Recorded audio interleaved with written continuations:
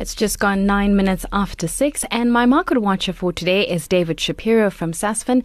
David, what was your take on today's JSE performance? Tumi Sang said it in the introduction. It's all about currencies, and there's nothing we can do to stop the rand getting stronger. It's not really the rand getting stronger; it's the dollar getting weaker, and the pound also heading in the wrong direction or down.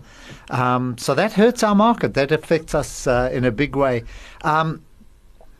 Talking about the pound, it popped under 130 against the dollar yesterday. It picked up because the dollar weakened, but overall it's 17.20 against the rand. Yeah. Now, Nastasia, remember when the SAB Miller deal was done?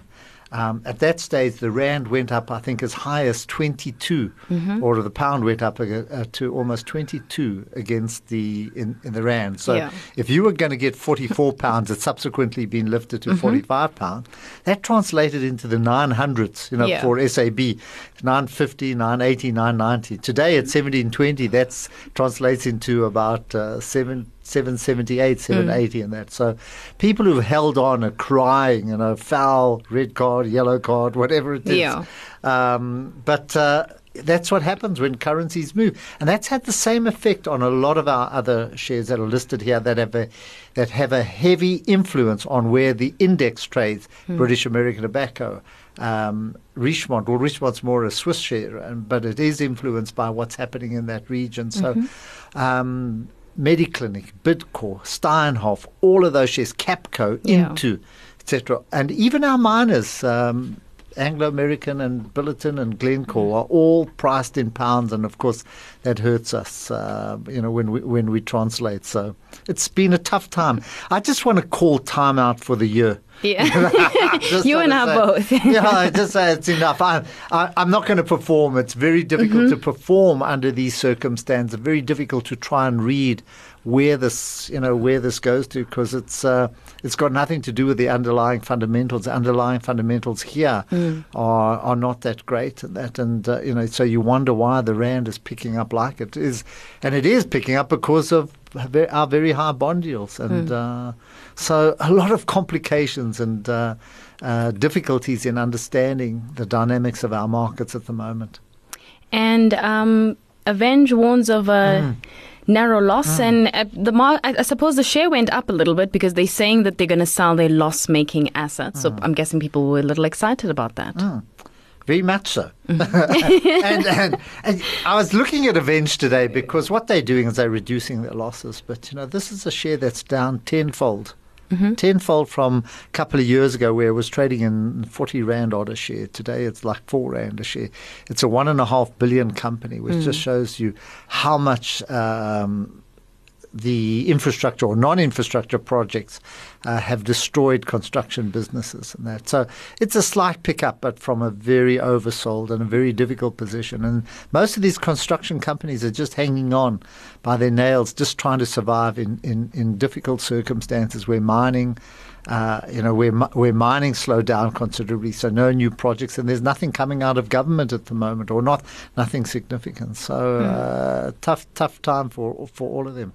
And then there was the SENS announcement that Old Mutual has agreed to sell its Old Mutual Wealth Italy for about 278 million euros in cash plus interest. Well, it's all part of Bruce Hempel's breakup of the business into 4 different units. So they will get rid of non-performing or non-core assets eventually. I can't remember what the 4 different units are. I don't want to make a fool of myself trying to remember them. But it's part of the strategy. It's part of where they want to go. They went overseas, expanded. Now they're coming back to South Africa. It took them 10 years to get back to where they were 10 years ago. On the side of that, well, actually not really related to Old Mutual, there is the strike that's happening at Eskom, and then we also have the strike happening in the petrochemical sector. Between myself, where do you get all these stories from? I read it. I'm going to give you the script next time. Next time we're here, I'm going to give you the script. I don't know. I think we should swap roles. I should be the market watcher, and you come sit here. But I mean, the Eskom strike, it's coinciding with about, I think, 15,000 workers who were in the petrochemical industry who are striking. Should we be worried? No? Yes? Well, I think we have to be worried. Every time there is a strike, it takes away from added economic value. It hurts the economy. And the last thing you want to do is to get into a season where we see more strikes in industry. It means, we're talking about loss of productivity in the US. This creates loss of productivity and, of course, creates problems for businesses. So the more we can avoid strikes, of course, the better. But it just seems to be just part of South African business life is that you've got to have strikes. So we learn to live with it, but it's not good. Well, Eskom says that they do have contingency measures, so we shouldn't expect any load shedding or any kind of.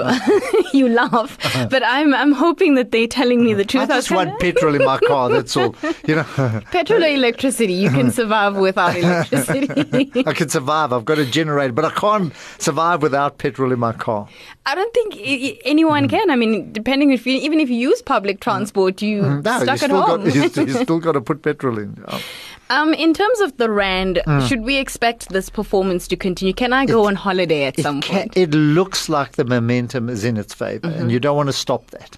So we're not sure where this is going to end. It's pretty dramatic and it's pretty steep. Yeah. In the same way as the rand shot up from 14 odd to 17 and then has come back, I would imagine we're going to find a level and then bounce up again. So I wouldn't hold my breath, for this to continue indefinitely. But it could fall below 13. Looking at the way this momentum's going, it's very difficult to call because we don't know where the dollar and where the pound is going to stop. But there's been a big move into emerging markets and emerging market currencies. Both of those are up in the year. Both markets are up about 10%. So we've seen a 10% improvement from the lows of January and a 10% improvement in markets, in emerging markets from the low in January. David, we'll have to leave it there. Thank you so much for your time. That's David Shapiro from Sasfin.